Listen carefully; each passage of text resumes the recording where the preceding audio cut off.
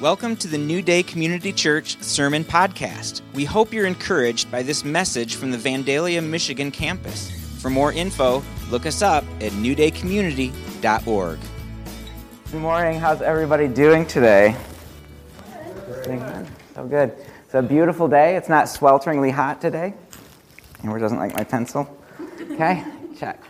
All right, so today we are kicking off a brand new series, and actually we're kicking off a brand new half of the year, after semester, or whatever we call this. So the first 6 months of the year we talked about grace, and that was awesome, but as you see on our banner, we are doing grace and truth, and so the next 6 months we're going to be diving into what does it mean that Jesus is the truth. And as we're going to see that Jesus came, right, to reveal the truth. That is one of the things that he came to do. Our theme verse for this whole series, Grace and Truth, is from the Gospel of John, chapter 1, start in verse 14, where he says, "The Word," which is Jesus, "the Word became flesh and made his dwelling among us. We have seen his glory, the glory of the one and only Son who came from the Father, full of grace and truth." So good. Jesus came fully grace and fully truth. And hopefully you have, after the last 6 months, got a good understanding and grasp of the gracefulness of God. And so as we look into truth, what does it mean that Jesus came to reveal the truth? I believe that the truth that Jesus came to reveal is this cosmic reality, this divine reality that our Creator God created everything by his own words, set everything into motion. I drew some pictures to help us to help illustrate this. This is as good of art as I can do. My daughter's a graphic artist, but she's on vacation, and so I couldn't utilize her. So this is my work. So in the beginning, right, God created us, right? He created everything in unity with him, in unity with one another, in unity with the creation, right? This is how it was supposed to be. We see in the first couple chapters of Genesis that apparently Adam and Eve walked in the cool of the garden with God, right? This beautiful relationship. They were in great relationship with one another. But as that story progresses, we know that Adam and Eve ate of the forbidden fruit, and it ruptured, it broke apart this perfect relationship with God. Right? So instead of choosing God's truth, the cosmic reality, this divine truth, humanity chose their own truth. And they chose to lift up as true their own ideas, their own prestige, their own comfort, right? They started setting up sex and money and entertainment as the ultimate truth and pushing God off to the side if they kept him intermingled there at all. And so this is the fall. We are distant from God. But then we see in John 1:14 that God sent his Son Jesus full of grace and truth. Right? And this is our redemption. Jesus came to restore us back to the truth. He graciously returned to set us rebels free. Right? Because we're still, at this point, shaking our fist in defiance against God, saying, we don't want your truth, we are enjoying our own. Thank you very much. But Jesus, in his grace, comes and says, I am revealing the truth again. Right? This cosmic reality that there is a creator who has a purpose and a design for you. And we actually enter into flourishing life. We actually enter into abundant life, not when we're seeking after our own truth, though we often think that will bring us life. No, we find actual abundant life when we come into alignment with Jesus and come into relationship with our Creator Father. You see, Jesus comes full of grace and truth to bridge the gap that we could never cross. And then we're restored back into unity and community with God, into unity and community with one another, with our world. We're back in correct alignment with this cosmic, divine reality. Okay? And that is what truth is. I think that's the simplicity of it. It's just the reality of God's design and God's creation in our right placement within that design. And we step into truth. But in today's scripture, I'm hoping that we're going to enter into and encounter truth again, because we're going to look at the story of Pilate and Jesus. Jesus has just been, betrayed by Judas in the garden. Right? The Roman guards, as well as some Jewish temple guards, come and arrest him. Peter draws his sword and cuts off the ear of Malchus, the high priest's servant. And Jesus says, no, Peter, that's not the way we do things in my kingdom. Which is not a bummer,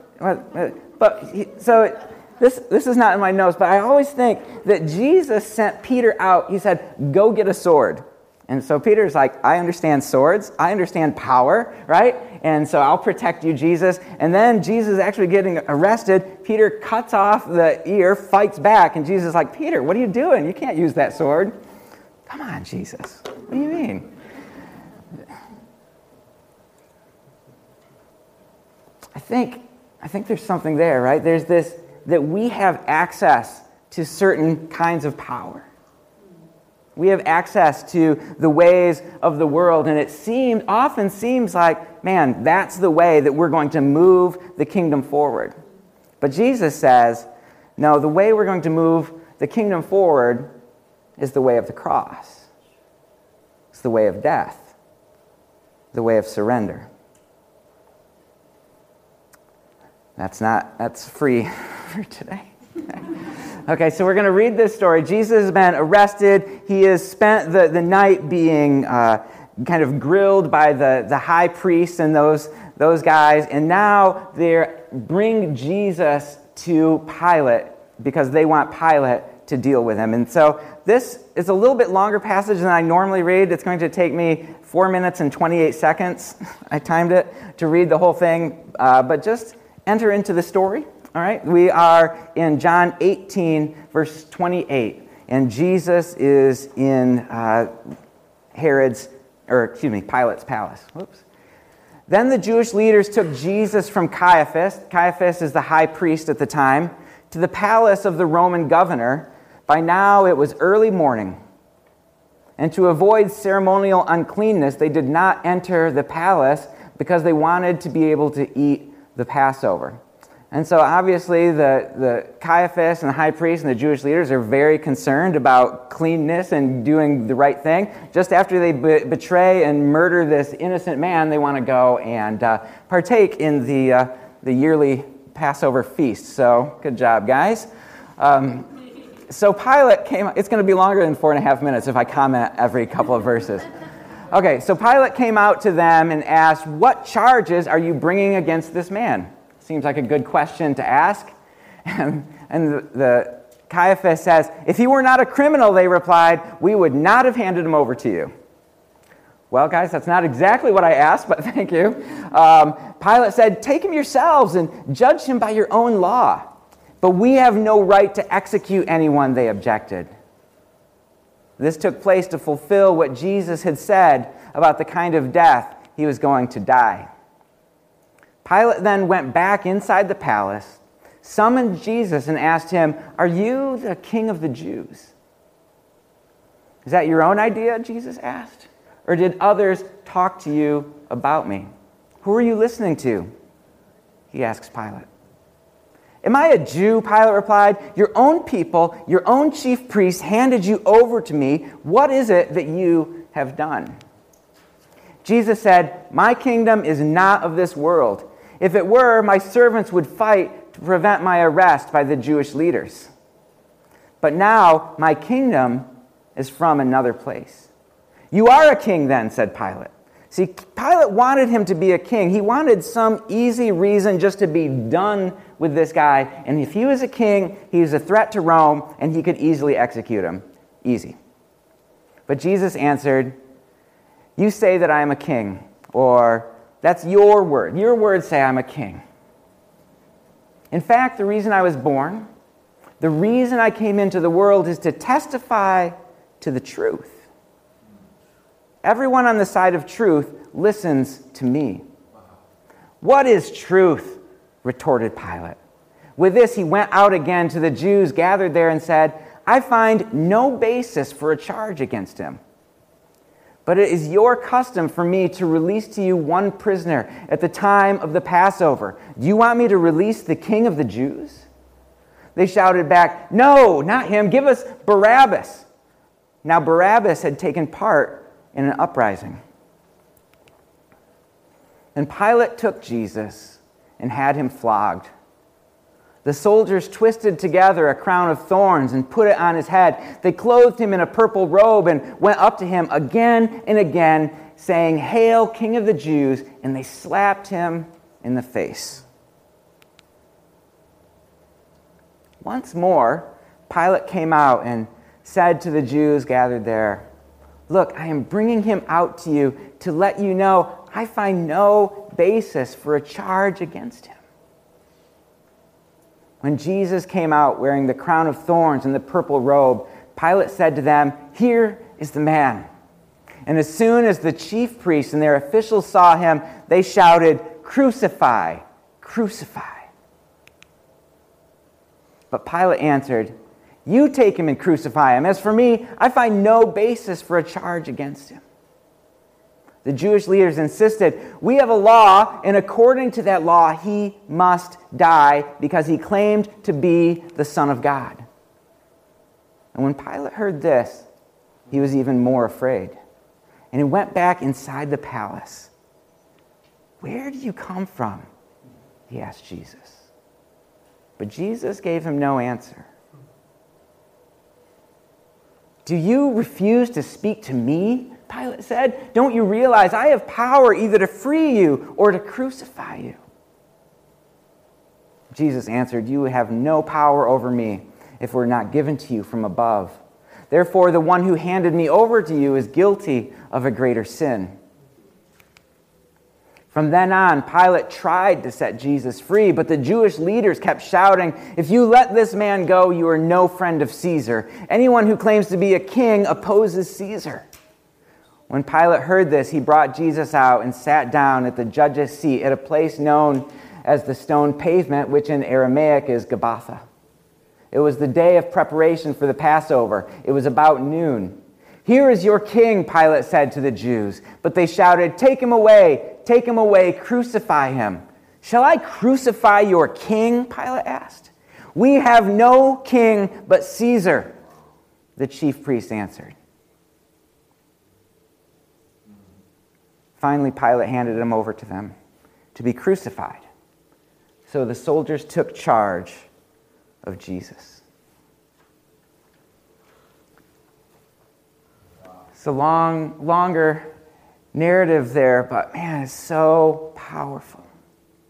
And here, what we want to look at today is that Jesus came to bear witness of the truth. In verse 37, Pilate said, right, "You are a king then. You're looking for this opportunity. Great, if you're a king, I can kill you." And Jesus said, "You say I'm a king. In fact, the reason I was born, the reason I came into the world is to testify to the truth. Everyone on the side of truth listens to me." In the ESV translation, this is the NIV, it says, "I came to bear witness to the truth." And if we'd gotten this far in John's narrative, we're in chapter 18, we see through Jesus' teaching and Jesus' life that the truth that he came to reveal is that there is another kingdom. And the king of this kingdom is a loving father that cares about you. The truth that Jesus came to reveal is that God is gracious. He is forgiving. Even in our rebellion, He's willing to send His own Son to die for us. The truth that Jesus came to reveal is that there is freedom available in this new kingdom. When we align ourselves with this cosmic, divine reality that there is a creator and we are the created, and it is our appropriate response to come into a relationship of worship and service to the King and to the kingdom. And again, in the ESV, it says, "Those who stand in truth, listen to me." Those who stand in truth, listen to me. And I can almost picture like Jesus standing there and drawing a line in the sand. Right? And He's saying, all right, if you're for me, if you are with me, you come and cross this line. Are you willing to do that? Are you willing to stand with me? Because if you stand with me, it's not the way of power. You can put your swords away, because we are going to be climbing up on an altar. We're going to be climbing up on a cross. But it's in that we find life. Right? When we align ourselves with truth, when we stand with Jesus, we listen first and foremost to Him. Right? We do not get to choose our own truth. Right? We don't get to first listen to our hearts or our feelings or our fears or our political parties or those people or ourselves who are grasping for power. We align with Jesus. Right? And I think we're all looking for truth. We're all looking for the way things are supposed to be. We were created in this perfect relationship with God and one another and with creation and with ourselves. And we are all scrambling to get back to that peace and that rest and knowing that we're significant, knowing that we are important, and maybe if I get this job, maybe if I get this much money in my bank account, maybe if I get this thing or that thing, right, then I will find my truth and I will be satisfied. But ultimately, it leaves us wanting. The only way to find all of that reality is to align ourselves with the truth, to stand with Jesus. And so Jesus comes to bear witness of the truth. And now here it is in Pilate's palace or his wherever he is, right? Pilate is confronted with the truth. He's confronted with Jesus, right? The ultimate divine reality is standing right in front of him. And what is Pilate's response? What is Pilate's response to getting confronted with truth? He says, "What is truth? What even is truth?" And I think that what is truth is really the question you ask when the last thing that you want is the truth.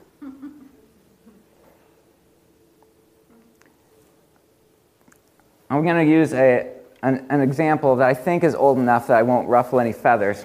So I'm crossing my fingers. In 1998, Bill Clinton was on trial, right? It's old enough, that safe? Who? Bill who? So he was on trial for sexual misconduct with Monica Lewinsky, and his defense was starting to fall apart, right? And what we heard him say in front of the jury or whatever is like, what is sexual intercourse? I mean, okay, maybe I had sexual, well, what even is it, right? And it was like this last chance, like, who knows? Who knows what is truth? What is sexual intercourse? What is, peace? What is joy? What is anything? It's, it is what we make it. And so Pilate doesn't want the truth. And and it's not just Pilate, and it's not just Bill Clinton, and it's not just whoever pops into your mind. It's us. Yeah. It's me. Right? We don't want the truth. Because this divine reality, this cosmic truth, this way of the cross, it intrudes on our rights. It intrudes on our security. It intrudes on our preferred way of life. It's way easier to serve our own truth and go, well, we're just going to add Jesus' truth onto the side. Right? Pilate didn't want the truth. Right? That would have demanded this realignment with God. Because look at what Pilate would have lost if he was like, oh, wait, you are the king of the Jews. I am going to serve you. Right? He loses his position. He loses his power. He loses his money. He loses his comfort. He loses his influence. Everything that is important to him, everything that makes him feel safe and secure and valuable and important gets thrown away if he aligns himself with truth. And like I said, in our brokenness and our fallenness, we don't want truth either. We have too much to lose as well. Because siding with Jesus demands that we repent, that we turn away from, that we choose Jesus' way. We repent of everything that does not align itself with the kingdom. And that's hard. This isn't very funny, Mark. But this is it, right? This is where we're at. And I don't know how many times in my life I'm running after my own truth with kind of this kind of Jesus-y cover to it. Look how righteous I am, when I'm really pursuing power, or prestige, or influence, or some way of maybe if I do good here, if I'm standing up in front of the church and I'm preaching a message, somebody will say, Mark, you're valuable. Mark, you're important. And so really it's not about Jesus, it's about me. Maybe that's a little too transparent. But the reality is that we need to repent of all that stuff. We recognize all this stuff of our own kingdom that we're building and go, Jesus, even though I don't know where this leads me, even though it's scary, I can't even imagine picking up my own cross, Jesus. That sounds terrifying. I can't imagine serving in that way, humbling myself in that way, because what's going to happen to me? I'm going to lose everything. I'm going to be nobody. I'm going to be nothing. But we see in Philippians 2 that Jesus laid down his life, right? He humbled himself, becoming a man, being born in a cave in the middle of nowhere, willing to die on the cross. And what happens? It says that God exalted him to the highest place.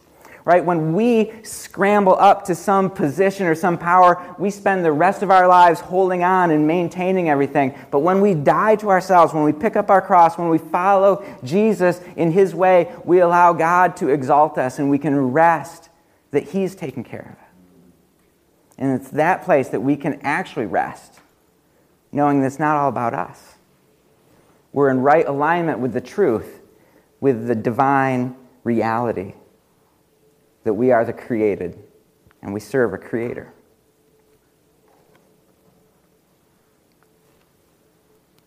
But Pilate, when he's confronted with the truth, he doesn't repent. He doesn't submit to the truth. He's not willing to give anything up. Right? When confronted with the truth, Pilate aligns with falsehood. Instead of aligning with the light, which is Jesus, he aligns with darkness. Right? In his alignment with darkness, with falsehood, he thinks, I'm going to hold on to my stuff. I'm going to hold on to my life. But we know that ultimately he will only find death. And in 19:4, it says, once more Pilate came out and said to the Jews gathered there, look, I'm bringing him out to you to let you know I find no basis for a charge against him. And as we read the story, we see 3 times Pilate says this.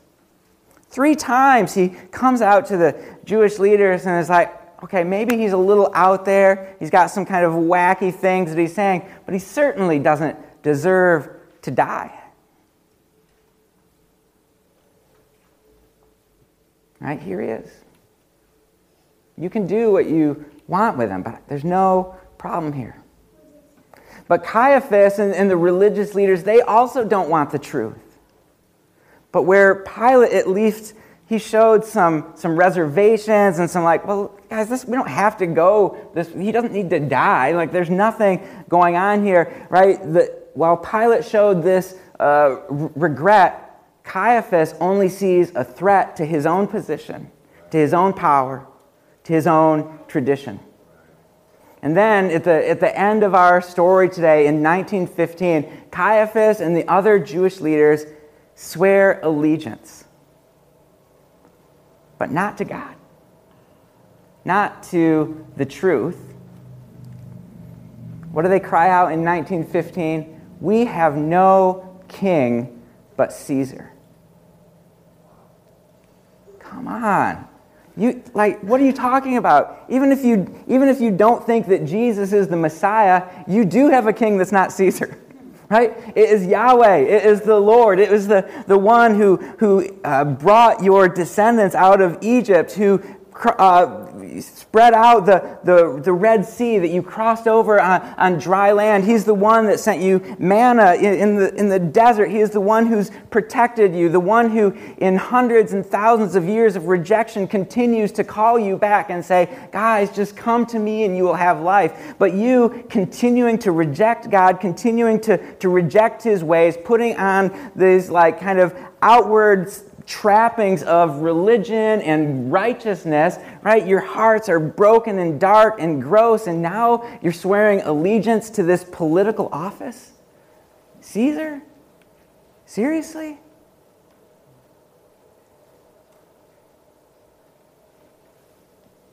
So we see in this story, Pilate, confronted with the truth,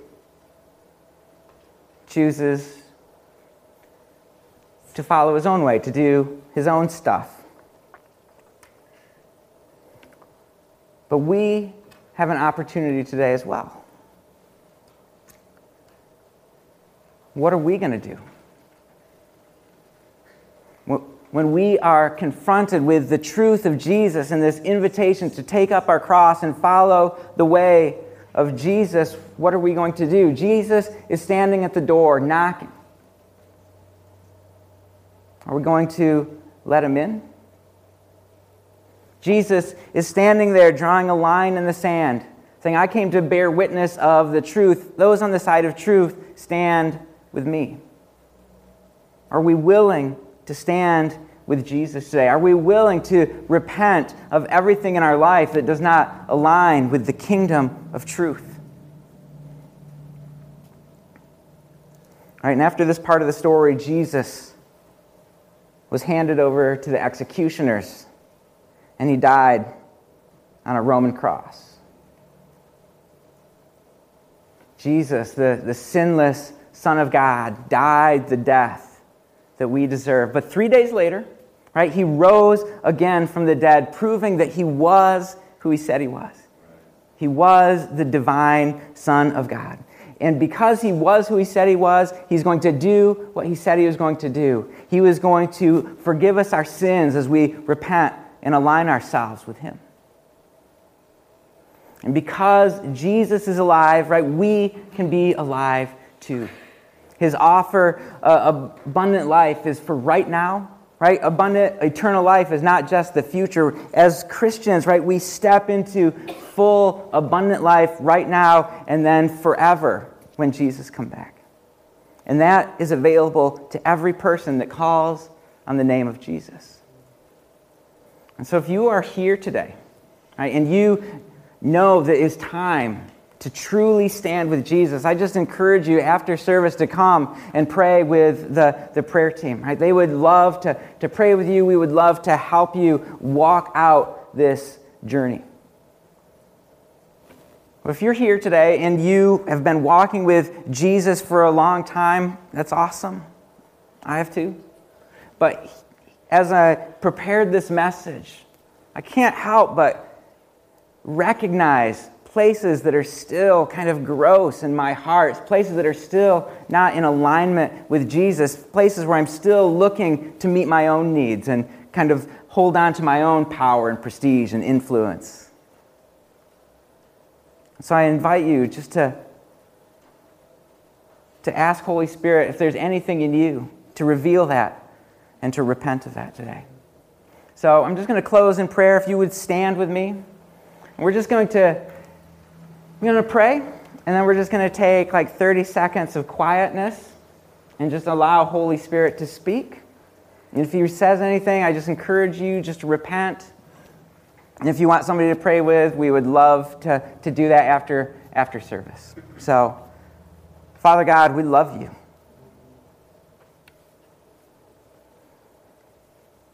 And we thank you that even in our rebellion, in our brokenness, you were willing to send Jesus Christ to die, to come and to restore us.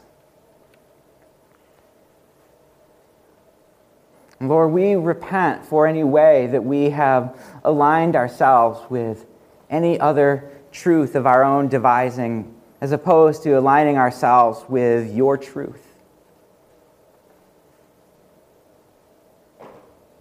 So right now, Holy Spirit, we invite you to speak. Look at our hearts and see if there's any wicked way in us.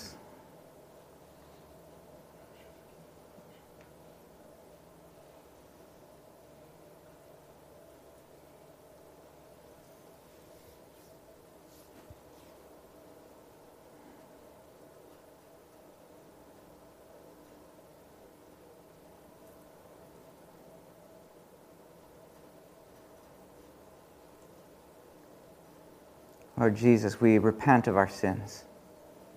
We thank you that your word says as we confess our sins, you are faithful and just to forgive us.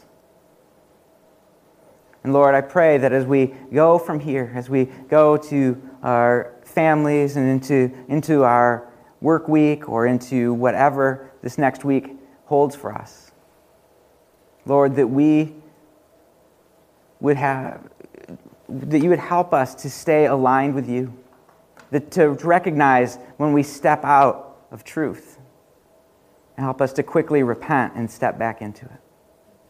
Lord, we give you glory, and we love you. In your name we pray. Amen.